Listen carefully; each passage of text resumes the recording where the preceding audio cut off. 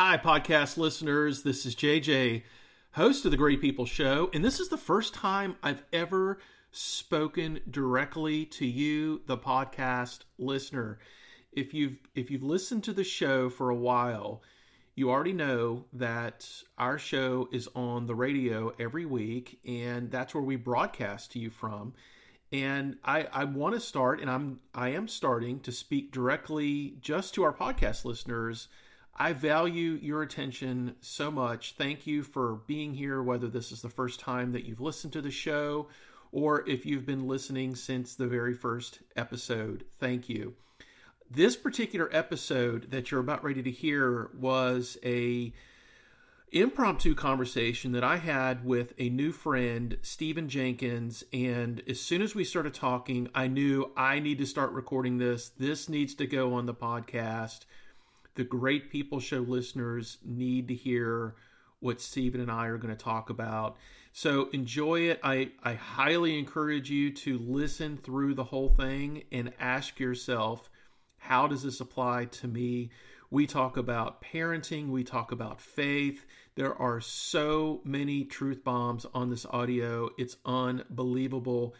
I really wanted to edit it because I wanted to make it shorter, but I just couldn't find anything to take out of it. It's that good. It was actually in a non-acoustical room, so it's not the audio that you're used to hearing, but it's really, really great content, and it was really important for me to get this to you, the listener. And the other thing I want to ask of you is send me an email. I want to hear from you. I want to know what you like about the show, what you would want to change about the show, and if there's any topic that we can cover or anything that we can do different. Because as you know, I love engagement. I love when we do our Facebook Live, when we're doing the show, to engage and interact with some of you. You can call into the show when we're doing it. My email address is jj@greatpeopleshow. Call me. I want to hear from you. I want to know who you are. I want to engage with you. I want to see if there's some things that I can help you with, and if there are, I'm certain that could help many, many other people. So thank you for being a great listener, and here's Stephen and I. Well, my mother told me something really early on, which was really great, because I used to be really self-conscious, and I can still be a little self-conscious. And she said, I want to write a book called Motherisms, because Mama said, because mothers have a way of germinating this truth and drilling it down to something that's very simple. We talked about it on the show this morning. Very simple to get it. But she used to say, she says, baby, when you walk in a room, too busy thinking about themselves. So on the show this morning, I had my mentor on as the guest co-host because James is still traveling. So Sam and I opened the show with, Sam knows more about me than anybody else in this world does. I've been around people longer, my mom, but she knows 1/10 of, I don't tell my mom anything, right? So, she has that pristine image of me. Sam knows everything. And we got into talking about moms. And when he was talking about his mom, it was my mom, from what he was saying, he was, I was never spanked. I was never threatened. I was never hit. All my mom needed to do was just give me a look, right? But his point was, it was her words that had lasting impact on him. Like, he's still today. So his mom, Sam's in his 50s. I think he's 52. I think he said his mom passed away 10 years ago, something around that. But he still daily thinks about words that his mom spoke to him on his actions and his decisions. So that's the impact, isn't it? The mothers and fathers, but moms have a tremendous impact, and I love what you just said. My mom's still alive. She's 84, and I'm watching her sort of, slip away, and I realize... Is she around here? Yeah. My mom's the reason I'm in Richmond. Oh, okay. My mom's the reason I'm alive. Oh, wow. I often tell a joke. I tell people I once isn't that the reason for all of us? That's what I thought you meant. Well, I used to say, I often say to people, I once was a man trapped in a woman's body. Weren't we all? And then I was born. That's right. But there is no one in my life that has impacted me greater. And that's tremendously because Dad being absent, had almost an equal impact. So you didn't grow up with a present father? No, my parents were. I'm as an African American. I embodied a typical stereotype. You're the statistic. The statistic, Yeah. and well, I'm actually the anti-statistic because I should not be here. Good point. Good point. That removal of that should have decimated everything, and it didn't, which speaks to the strength of my mother, but it also speaks to the idea that I've done some work in understanding the whole father thing. Yeah. So I've done the work. If you're like some, it actually made you hypersensitive to what being a father is and what being a father could be, and like it's the same thing in the brain as when people lose their sight. Your hearing becomes so much more tuned. You develop than the rest of us. these other skills. So what I see is the impact of having a parent or not having a parent doesn't negate that there's an impact. Yeah. So the absence or the presence of one, I don't know which one's best. I actually think that, but it can be equal. But it's maybe hypersensitive. I think it's the fact that I don't have children today too. I would. So if my dad being human caused the damage that he caused to me in my life, whether he knows it or not, and I have 7 siblings. Wow. Was he absent? Oh, he was. I'm 7 out of 8, so he stepped off. Okay. When my younger brother was born. Okay. So my mother was left. So your younger siblings had some exposure with your dad. They had some exposure to him, but even then, quite frankly, I would dare say that having 7 children before the age of 32 isn't a recipe for success. I think that I tell people I was born into the idea that there wasn't enough, and I'm not talking about there wasn't enough food, there wasn't enough tension, there wasn't enough, because kids require all of this. You really need to be in a place. Do you ever get to the point, do you think anybody can ever get to the point that whenever you share that story, instead of using the word the damage that my dad did to me, it's all a blessing? Like what he did is on him? Oh, it is. And what he did to you doesn't exist anymore. Well, JJ, that's because that's why I'm free today. Yeah, I can only sit here and discuss this without anger or victimization or no whatever. emotion. No emotion. It really was what it was. Now, there are 2 things that go into that. One is that I recognize that he was a person. He was a human. Yeah. And I really wish that he would have had father initiatives. I really wish that society had equipped him to be the father that he needed to be. And our society, as an African American man, and if I was born in 63 and my father was 30 then, my father grew up in the 30s and the 40s, and I can only imagine what it was like to be an African American in this society in the 30s and 40s. And I feel like he was stripped of a lot of dignity. This was... people want to say that this was a tough society today. I would disagree with that, but I believe before the civil rights in the 60s... We have no point of comparison. There's no point of comparison. That was the crucible that he grew up in. Now, what he did was, which was amazing, he got into the military, which gave him, and he traveled, and my dad was in the Navy, and it gave him an outside view of the world, and I think I have some of that. The view or whatever, he had a different... But... I've had to work through that to get free from that, and I realized that my dad was a gift. Yeah. First of all, he gave me life. Yeah.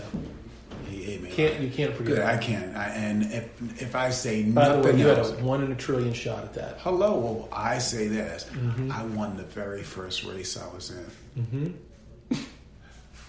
You swam the best. Oh, I swam the best. You didn't swim the fastest or the straightest. No, but you swam the best. I swam the best. I was destined for victory out of the gate. What That's amazing that is. So, and what that is I tend to look at it from a different lens. I don't look at it as from a victim lens. I look at it from a lens that I'm an overcomer. I'm 55 years old, JJ, and I've had more hardships dealt to me, even being born in the 60s, than you see right now. And every obstacle that's ever come my way, with the grace of God, I've overcome. I have a history of success, not failure. If you're living today, you've overcome everything. You may not psychologically feel like you're past it, because anyone that's in the midst of divorce or loss would say, no, I haven't won yet. I haven't overcome it. It's like, yes, you have. You've already overcome it. And when you and I talk in 5 years or 10 years, I'm going to ask you that question, and you're going to come back and say to me, you were right. I just didn't allow myself. I didn't give myself permission to move forward. Perception is it was really already done. And so this morning, Sam, we were talking about God, and I asked him, because we got big into God and significance. The topic was significance. We got deep into it. So I posed him the question. I said, what do you say to someone that doesn't believe in God? And he said, he goes, well, your significance still comes from God. You just haven't acknowledged that yet. I love that. Like, I love that. Wow, that was powerful. Well, I say that part of, and I agree with Sam, I say whether you believe in God or not, God believes in you. Exactly. That's powerful. I'll break it down, and it's really, really simple, because I used to dialogue and teach a little bit on the whole, I came from nothing and I came from something. Now, reason and facts would dictate that intelligence comes down, intelligence doesn't go up. Society is not getting better, society is getting worse. And entropy, the law of entropy. And something lesser cannot create something greater. Therefore, whatever has made you as uniquely wonderful had to be at least as smart as you. Chances are it had to be greater than you. So whatever formed you has to have intelligence, feeling, meaning. You can't give what you don't have. Great perspective. So when I say that you're created in the image of something, and so whoever created you had to at least have the image that they created you in. Yeah. I was just talking to an older gentleman recently, and not very religious, and I'll dare say, people say, well, I haven't found God, I'm looking for God, I'm looking for spirituality. Scriptures I read says that no one's looking for God. It says we've all turned our back. We're not looking for God. You're looking for significance. You're looking for meaning. You're looking for those things. But I want you to know something. God's looking for you. So if you are on a journey looking for God, all you have to do is stand still. I'll tell you this. It's like the Amway salesman. I knew something about Amway, and I knew something about Jehovah's Witnesses. There were certain people you didn't open the door for. Maybe in the 50s and 60s, it was the fuller brush people. That's right. Because if I cracked the door, you were at the table, and I was buying stuff that I did not need. That's right. And I say from a spiritual perspective that if you will, Jesus, in the scriptures, Jesus often answered a question with a question. And the question that he answered wasn't to evade the question that was asked. It was to get the intent of the asker. And if the asker was asking from earnest intent, then Jesus gave the answer. But if the answer was being asked just to get you that aha moment, then he deflected from it. And it was always, especially from the Pharisees, it was used to trap him. It was always a trap. It was always a trap. And I think as human and fallible and weak as we are, even today, even if you're a full-fledged believer, if you start asking God questions, you're trying to trap God. You're almost trying to say, God, I don't believe you. Well, Scripture says, with many words, sin's not lacking. So just like the Pharisees tried to get Jesus with the aha moment, they do that right now with our administration and our president. A wise man once said, nothing. I love it. I love it. It's true.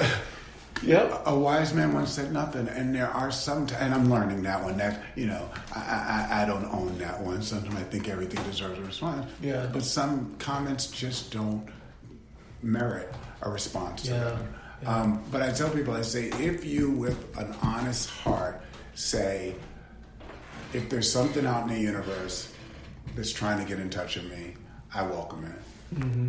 I'm convinced that God will make his beeline to you. Yep. Scripture says the heavens declare the glory of God. I think all of nature points to a designer, to a God, to a merciful, loving, kind. I was just reading today. It's interesting. They found a puddle of water on Mars, buried under ice. I saw that. Okay, bring me back a cup. I'd like to see an ice cube. You can speculate. We've been wrong before. That's really great. Yeah. But the mathematical probability for this planet that we live on to be habitable for us is a 1 in a billion mathematical shot. It's like pulling back a bow in the middle of nowhere and hitting a bullseye. And I don't believe in accidents. I don't believe that's a coincidence. And quite frankly, we do something to human character when we tell people they come from nothing. I've tracked this, and I'm only 55 years, but I've tracked this back 50 years ago.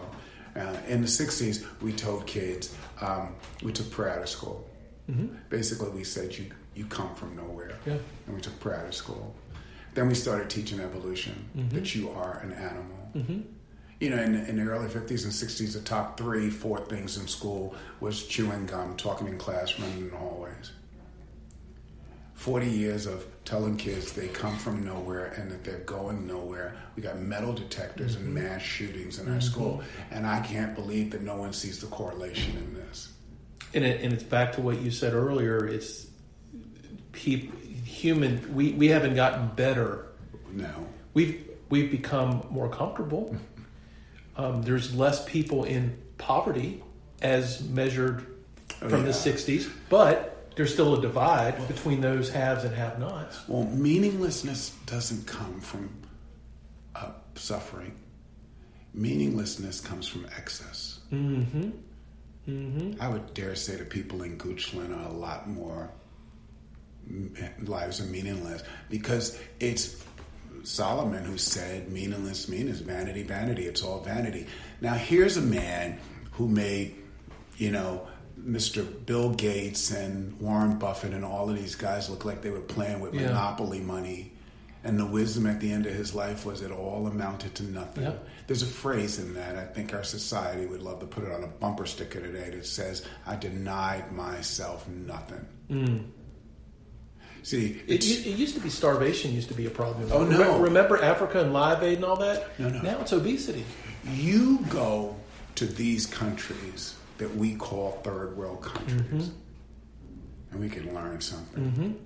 We can learn something about appreciation, about gratitude. When I went to Armenia and walked in streets that were filled with bomb holes and 85% unemployment rate, these were the happiest people I've ever met in my life. I go to Nicaragua, I go to Haiti, and you see little kids whose face beam. They don't have shoes on their feet. So freaking happy. The meal for the day is going to be rice. Yep. And the scripture says, consider the lilies. I think Western civilization has become encumbered. Now, I'm not one of these people that says you need to sell everything and go, because it really doesn't matter what you have. The question is, what has you? Absolutely. And that's the trade-off.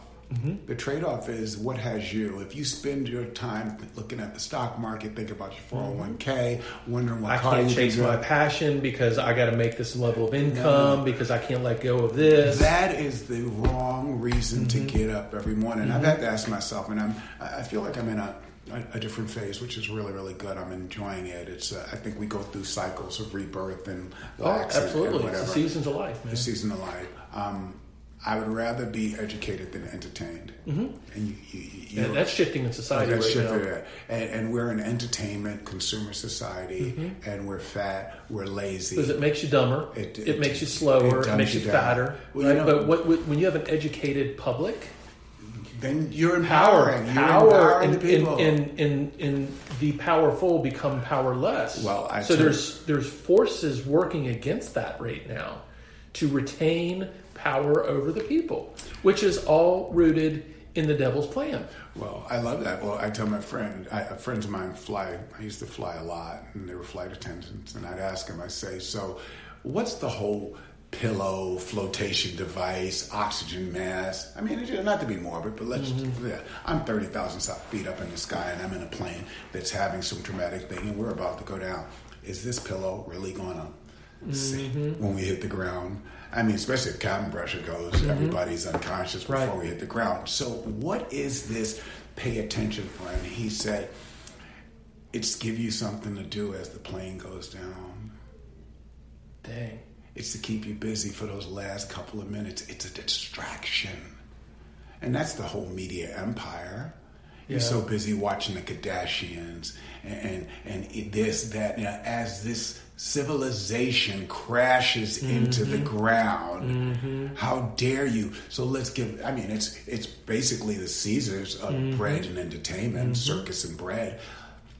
Yep. Because when I saw a picture the other day, which I think I might have posted, it was just so interesting, and it was Orwell. It was 1984, and there's this image of all of these people standing around looking at screens. Yeah. As the revolution takes place, no one will look up. So I checked myself last year, because as a human being, I need to give people a respect of presence. And when that screen enters between the real life interaction with you, that must go. And these families at dining room tables, with everybody have a phone, parents texting their kids up in the room. There's no FaceTime anymore. Saddest thing I saw is a little girl who was trying to swipe the television. Oh, I saw that. She's trying to swipe the television. Yes. And got upset when the TV wouldn't swipe. What are we doing to our children? You know, it's a great story told. He's dead now. Wonderful gentleman. I forget his name evades me now. He says he went to this school, one of these private schools, where you pay $10,000-$15,000 for your little Prince Albert to get educated. And he said it was orientation day, and they were walking the parents through the school, and they were telling, for 30 minutes we do this, and little Joey plays with his blocks, and then we do imagination, and then we do story time, and then we do acting out, and then we do the alphabets, and then we do this, and all this to do this. And at the end of it, he said, so you've told me what everything does. Would you please tell me what kind of child are you creating? Couldn't do it. They didn't know. No vision. What's the totality? No vision. What kind of human being are you trying to... And I'm really concerned because we are raising children today for a civilization that we don't know what's going to look like. So as a parent, you must struggle because you have to say, it's like packing a lunch that's going to be eaten in 30 years. And even when you know, like we know right now, more screen time for our children is a bad thing. There's no ifs, ands, or buts about that. But because we don't know exactly what the long-term effect of it is, we aren't as compelled right now to step in because it's painful for everyone involved. It's painful for the kid to take that screen away. It's painful for the parents because then we have to deal with all the mess that they screaming and yelling, whatever. Then we got to find something to keep them occupied, and that involves us. But I really liked my time I had while they were on the screen. So what we do is we just stick to that path of least resistance, and nothing in life good has ever happened because you stayed on the path of least resistance. Ever. I got news. I don't care. I don't care what it is. Well, I got news for you. First of all, majority has never been right. Good point. History. Good point. That's not me. That's like speculative. You tell me when the majority's been right. We talk about Hitler. When the masses blindly follow someone and doesn't check the facts, that is. So I like being countercultural. Yeah. I like being, what we're missing today is we're missing critical thinkers. The ability to look at something from a critical perspective, because school today, we should call it, I just wish we'd be honest with words. Yeah. There's a sadness that I have in society today is that words no longer mean anything because we've applied, each and every person has applied their own meaning to the words. Yeah. How do you communicate with people if you don't have a delegated language? That's like me trying to speak French to someone who speaks French. We cannot communicate. So when love, truth, family, when these words lose their meanings, we're not talking. And that's part of the lack of communication, because when I say family, unless we define our terms, what family means to you is family to, and it's causing some of this disruption that we're having right here. But to your point, I'm a 55-year-old man, and I have problems with that phone. What problems? Putting it down. Oh. It's taken too much of my life. Oh, absolutely. So we had a caller on the show this morning, and we were talking about distractions. And I made a challenge to the whole audience. I said, who of you right now, when you woke up this morning, one of the, if not the first thing you did was you picked up that cell phone and you got trapped into 20 minutes or even 5 minutes, but most of us are 20 minutes, 30 minutes on Facebook. And you gave up 30 minutes of your life in exchange for something that you could have done that you know that's been eating at your heart to do differently, that's going to get you out of the situation you're in, plus you feel like you're actually being called to do something differently. These really successful people in this world that are chasing their passion and doing these things, it's not because they just had the time to do it, they had the resources to do it. They had to fight normalcy in their world to break that and to go and do something different. Well, and that's that sucking feeling we get on our phones. That's the counter culture. That's where we are right now. And see, unintended purposes. Someone once said, whenever you take down a fence, find out why it was put up first. Mm-hmm. Before you remove landmarks, you know, the whole butterfly effect, you remove this, you got a problem here. I think that some of what we're seeing is that. I think we know this, and I know this, and you know, from a personal experience, that technology has not made me more connected; it's made me less connected. Because I don't need to be connected to the web; I need to be grounded in the truth. It's almost as if our brain has been connected more, but our soul has been disconnected more. When you talk to the founders of this, I mean, it's sort of like flu shots. I'm not going to go there, but you know, my doctor talks, you know, flu shot, and I say, "Are you giving it to your kids?" Shut up, okay? Yeah. Don't bring it up again. Yeah. See, because until you're willing to stick that needle in your kids and in your arm, don't give me the spiel. Do as I do, not as I say. Yeah. Some of the architects of technology will not allow their children. Steve Jobs did. Steve Jobs wouldn't let his kids have nothing. And then some of the truth tellers. The problem in this society is, you know, and again with Orwell, 1984, is that now you get beat up for telling the truth. Truth is not respected.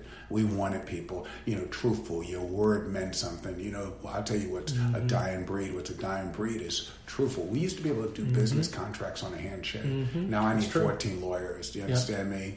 You know, they say that the big print giveth and the small print taketh away. And I need a lawyer to check up on my lawyer. And it's just a real sad state that no one's word mean anything. But the programmers who created some of this stuff say that they created it to give you the same emotional and chemical stimulus as cigarettes and nicotine. That the goal of this, I remember back in the 80s, which was it should have been a cartoon or a comedy show, and it wasn't. But I remember when the 6 or 7 big heads of the tobacco industry, this is when tobacco was getting beat up. There was a congressional hearing, and they were sitting all there, and with straight faces, they were saying, "We didn't know that cigarettes were addictive." Each one, they went down the road and they said, with all of, I mean, you had whistleblowers who had facts and we had scientists and whatever, but they sat there, united front, and they said, I love it. Because you've got, especially today, you've got data, right? You've got enough big data, you've got enough data that you can throw at things. You've got research and studies, but what people, for some reason, want to leave out of the equation anymore is common sense. Well, Sid, I said 2 things as I watched that. I said you're either stupid, which means you're ignorant and you shouldn't have the position. Right. Or you're lying. Right. Either way, we got a big problem. Either way, we have a major problem here. And I would apply that to this. Yeah. You're either trying to reprogram and addict people to screen time purposely. And of course you are. Of course you are, because that's how you make your money. You have to keep I need to stream. So just be honest. I mean, so last year when everybody was upset, because knowledge is the new weapon. There's an atom bomb. It's attention. It's attention. But no, because there was a film in the 80s with Sandra Bullock? Yeah, Sandra Bullock. It's called A Ned. Oh, that's old school. Man. Oh, it's old to a premise. But it sets something up, because if I can track your movements, I can know you. JJ, if by getting your credit card report, by tracking your phone, I can have a conversation with you out of nowhere, and I can tell you the movies you like, where you go to dinner. Stephen, I've got my phone sitting there recording this conversation. before I go to bed tonight, I will be fed 3 or 4 ads based on certain words that you and I have used right now. I know they're listening. Guarantee it. I love that they're listening. I can't wait to see which ads I get, just to see what they think I want to buy based on what you and I are sitting here talking about. Based on the conversation. We are, and along with the that they say that you're photographed 20. We are all on live 24/20. Sure. And that's okay if we know it. It's the manipulation of the information. Well, that's the thing now. Before, like maybe 5 years ago, when we found out that they knew something about us because of privacy, we're like, oh yeah, how did you know that? Nobody's saying that anymore now. No. We're not having those kind of conversations anymore. Yeah. The conversations are, am I okay with that? Yeah. Do I want them to know that much about me? See, I love that, because if you do something to a person enough, they just give it. Now, how the government and these technologies, social networks, what they do is we give you something knowing that we're going to get something. Right. So play this game. But isn't the question now, am what I'm getting in return worth it? I think we're starting to ask ourselves. I mean, from a practical standpoint, I think having those batteries up by your head are not a great thing. I think we'll see a spike in cancers. I try to keep the phone away from me. So we were talking earlier today, sort of a couple of the practices that I'm doing. I would love, and I tell you, we could start it, AA meetings for the phone. You could. You literally could. Oh, you literally could. You know where you start with? You start with the family. With the family. Because it's the mom and dad that have the most guilty conscience about what we're doing, and they really don't know how to take it away from their kids. Have you seen the pepper grinder? There's this is really good. Everybody should get it for Christmas. It's an apparatus that was created that will disrupt the Wi-Fi in your house. No. Oh, yeah, it is. I'll show you the video. And what you do is you can, no matter whether the Wi-Fi or not, at a certain period of time, you can turn this thing, nobody knows, and it puts the signal out, and you do it during dinner time or whatever. You can have a Wi-Fi timeout. Mm-hmm. So your power is out. You can literally shut the Wi-Fi off in the whole house, your system, to get the attention. And what they find is just amazing. Because when the Wi-Fi goes down with a natural disaster, see, I know God, I believe in God. God has a way of saying time out. Mm-hmm. Absolutely. Through sickness, too. Like he can put you on your back. Blood, snowstorm. Right. He just shuts down. I think he looks down like a parent every now and then and says, okay, everybody take a break. Yeah. What happens is people pick up books. Mm-hmm. A relic from the parent. Yep. Kids come out of their houses. They find the bike in the garage. They go play with a box. Mm-hmm. It's like this whole thing, when this whole thing shuts off, I'm not going as far as to say... Don't be surprised if there's a reset coming. We live in a matrix. I'm not saying that where... JJ, I think you're real. I'm looking at you, and I think you're real, and I don't think you're a robot, and you're certainly not a zombie. No holograms over here. No holograms under here. But I think that there's been this sort of thing created that we think we're in. Yeah. And I think the most connected thing I can do, and I'm struggling to fight back for some freedom for this, is to be present, to be in the moment. So what keeps you from being present? Distractions.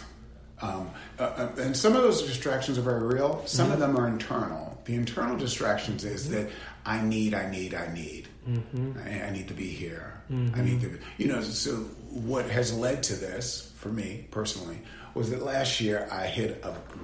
Mm-hmm. And I think I went away on a vacation. I went to Alaska. And that, for me, was someone unhooking me from the system. Alaska's probably, it's still God's Is country. it because of where you went? It was because of how long you went? Was it because of exactly when you went? It was a combination of two things. It was the fact that I was on a private yacht. Well, that always helps. A private boat. And it's one of the places that still doesn't have Wi-Fi everywhere. Yeah. So I had to get off the grid. Yeah. It made me get off the grid. Now, you should have seen, there was 30 of us. Private yacht, there were some well-to-do people on this.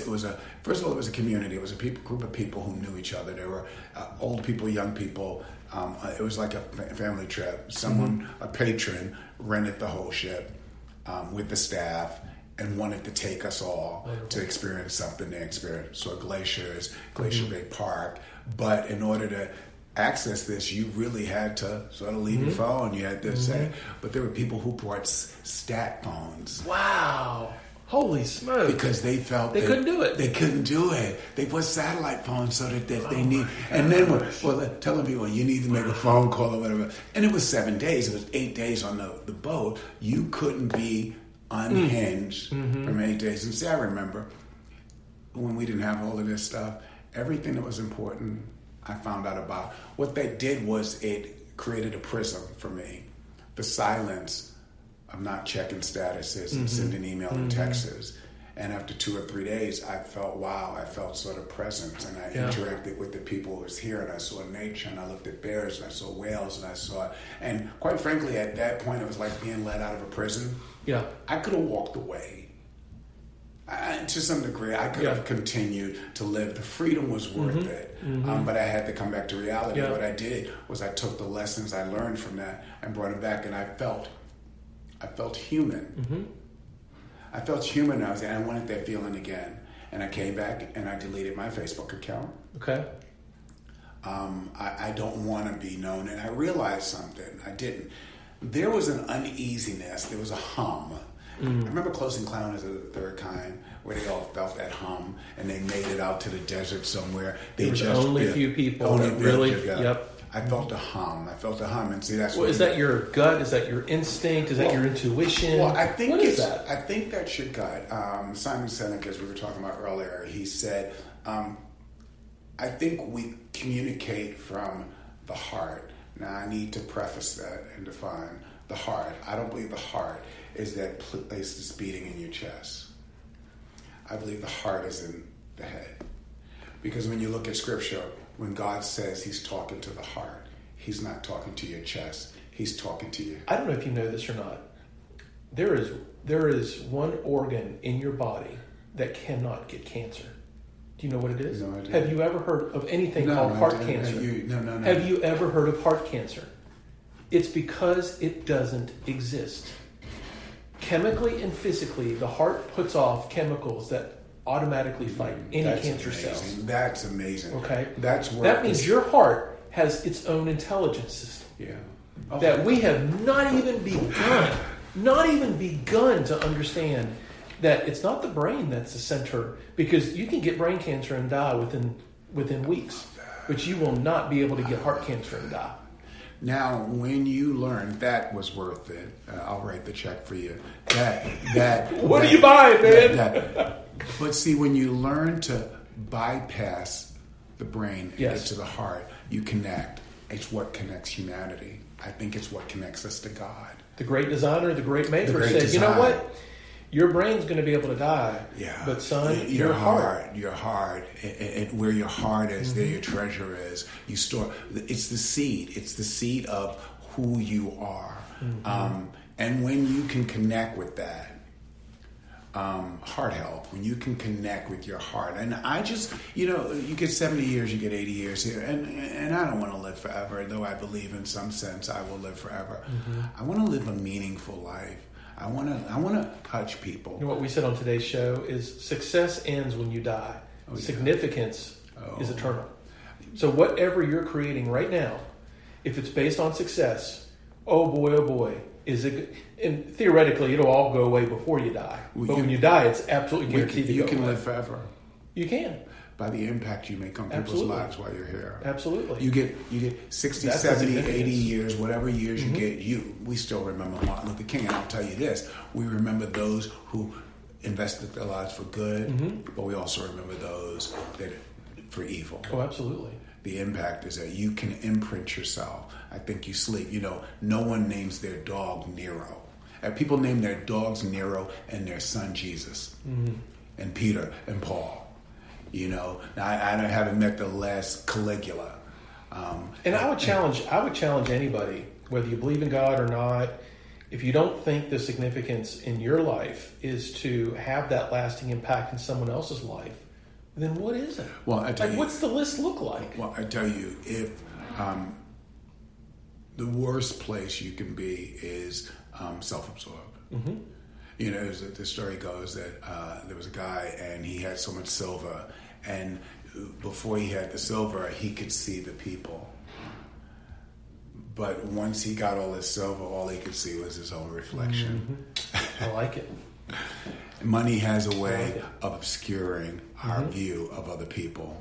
See, the more you have, the more you got to insure it, the more you got to keep it, the more you got to protect it. When the truth of the matter is, no one takes anything with them. I've been to the mortuary. Those pants don't even have pockets in them. We were talking about churches this morning, and how it's so much about the money. And I said, it's like, well, as soon as you decide to take one brick and lay it on another brick, it's now about the money, but someone's got to pay for the brick. As soon as you want to bring on some full-time staff, guess what? It's built in that it's now about the money. Well, it becomes a business, and you become a slave to it. You aren't to serve. You aren't to serve the building. God doesn't know the church. The bank owns the church. No. So, well, what's your last name? White. White. My last name is Jenkins. Yeah. Can you ever not become a White? No. Well, I could legally change my name. But you were born, right. But you were born into the DNA. I'm born into the church. I don't go to church. I am the church. And it's a fool who tries to make me think that I go. That's just a building where I choose. Get enough of us believers in this room, and then the church is here. This is the church. And God says anywhere he goes, we are. And I think it's a misnomer to convince people. It's like locking grandma up at the nursing home. And we got to go visit grandma. Why? Why do we go visit grandma? Because grandma and grandpa still have access to the money. So we pay our dues. We go and no. We go and we pop in to see her. I think our culture, if we're not careful, we are creating some we can see the pathologies. We're creating some real long-term issues. And I just need to say, religion in and of itself isn't, it's the opiate. It was someone that said, and I don't mean it in that, say it's the opiate. I think religion to some degree can obscure you from knowing God and Christ. Absolutely, no doubt. It stands in a way. So, JJ, you can tell me how wonderful your wife is. You can show me pictures of her. You can tell me what her food tastes like. You can tell me all you want. But the moment you introduce me to her, I no longer need you. That's right. So I can tell you about this God. I can tell you about Christ, and I can tell you what he's done, and I can tell you, and I can tell you, and I can tell you. But the moment, the problem is the moment I introduce you to him, I'm no longer needed. And the pastor doesn't want that. See, so you give me your message. Sam was talking about this in the studio afterwards. How is it that so many churches, if I wanted to talk to the pastor, I got to go to the I got to go here. But if I wanted to talk to my Almighty God, I could do it right now, this very second. The veil rent. The big lie is that I need you. Oh, you know, there's these videos that go around. I've seen them now where they put hearing aids in babies' ears for the first time. Yes. And I just weep and cry. Yes. Because the first time a child hears the parent's voice, it's palpable. You can see both for the parent and for the child. It's just this. So the first time you hear the voice of the Creator, the first time you know, and I tell you this, if you will get quiet enough wherever you are, he'll speak. The Bible says, whether you believe it or not, it says in the beginning, God said. I don't need to tell you something. He hasn't stopped talking. God's still talking. We've stopped listening. Absolutely. And through that's all the distractions what of life. I heard in Alaska. All the background noise. And see, and I'll tell people, we're afraid. We're afraid of this quietness because we don't know what will be said. But when I got quiet, what I heard was, you're loved. You've always been loved. You were loved before you did anything. You know, babies are born, they're loved before they're even born. Why is it in our society that a baby who poops and sleeps and eats all day is fawned over but a 90-year-old person who's given their life to is seen as a burden. Something is wrong. Something's majorly wrong. Yeah. The difference is just time. The value of this human being is the same. And when we learn to see people in that light, it'll change us. It's interesting because you can judge a society on how it treats its children and its old people. And when you think children are your possession and are a hindrance or a distraction or whatever like that, and see, this is just it. If you don't invest in them, you'll create little. I can tell you how to create a mass killer. Oh, I do. Take a child, ignore it, beat it, lock it up, isolate it, set it in front of a television, and then let it loose on the world. And then you stand there and say, I don't know what happened to little Joey. I love the one. And two guys arguing over how to raise children. He says, strict discipline. I love the story you started off with when we started, because my mother beat me, disciplined me. My mother did all of those things. My mother love her dearly because my mother, and I needed it. I realized that my mother was a gift from God for my personality. Some things need to be sanded with a 2 grade, and some need a heavy grit. I needed a heavy grit, and I'm so grateful that God gave me this woman, and we've both learned and grown. But two guys were arguing over how to raise children, and one guy said, well, kids come fully formed. You just need to let them develop into who they are. And then the guy was like, no, you got to set parameters. You got to, discipline in their heart. You got to teach them. You got to bring that out of them. You have to cultivate it. He says, no, you don't have to cultivate it. You just need to let it go. He says, come here for a minute. And he opens the door to his garden. He says, you see that? He says, it's nothing but weeds and trees. He says, I decided to let it have its own way. The same thing applies with children. It's all life. It's nipping. Everything in life. And if God will prune us to make us the people that we are, I'll tell you this, and we can. Yeah, we probably need to bring this conversation up to a wrap before we stay here all night. Because my wife will call me at like 7 p.m. Don't tell me you love your children if you don't discipline. That's a form of self-hate. You understand? Because what kids want, I'll tell you what kids want, because as strange as it may appear, I was once a child. I know that's hard to believe. Trapped in a woman's body. Trapped in a woman's body. And then I tell you what, kids want security. You know the best thing I tell my friends you can do for your kids? I have lots of my buddies are starting to have families and kids, and you see the anxiety in their hearts. Love their mothers. Love their wives. Let them know that you love their mothers. Affection. One of my favorite sayings that I cannot get out of my head is, you treat your wife the way that you want your daughter to be treated when she starts to go out in the world and date. And even to another level, you treat your daughter the way that you'd want any other man to treat her. Because that's what the modeling happens. What it says to the kids is security. That my parents have a union that they love and they care. I'm safe. I'm safe because I'll tell you what, when your kids at 6, 7, 8, 9, when parents do, kids blame it on themselves. I know it ain't their fault. It's just a bunch of immature adults, but they think it's about them. So the best safeguard you can have is to love your wife. Let your kids know that you love your wife. Show affection to her. The next thing is,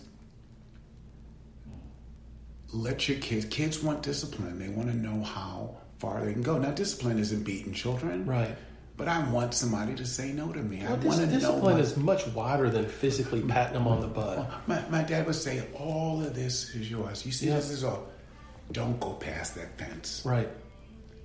Yeah, boundaries, and that's another story for another time, but I'm going to discuss with some people this whole free will. I have free will. Even Adam and Eve had free will, but it was within the parameters of the garden. I tell you what, I have free will. I have free will. I can't leave this planet. without some jet propulsion. I can't live underwater without some help. Do you understand me? So my freedom has limitations, people. It's funny. I have to comment on the Adam and Eve thing that you just brought up, and we've got to move on. But I'm reading a book called I think it's called the 12 Rules of Life or something of that nature. And I didn't expect it to get biblical, but it did. And he starts to pose he gets really deep into the Adam and Eve story, and he said, have you ever wondered why God allowed a serpent into the garden? God created all these parameters but it wasn't the tree, it wasn't the apple, it wasn't Eve, because they were pretty much set. You're here, and you don't touch that. And they're like, cool deal. When did the story change? It's when the serpent came in, right? In question. Why would God, his question is, did God put the serpent in the garden? Or was it because God is going to allow free will to happen, that you can do all you want? You're not going to be able to remove the devil. You're not going to be able to take adversity and take negativity out of the equation. God says, I'm going to let you make your own decisions because you can't have the best relationship with me if it isn't for these things happening. Because he could create this perfectly cleansed world and everyone follows God, but those are robots. That's not what creates a worthy relationship. Well, see, I love that. You start with the end in mind. I think you're onto something. You're much more smarter than you give yourself credit for. Probably. You are. All right, I'm hitting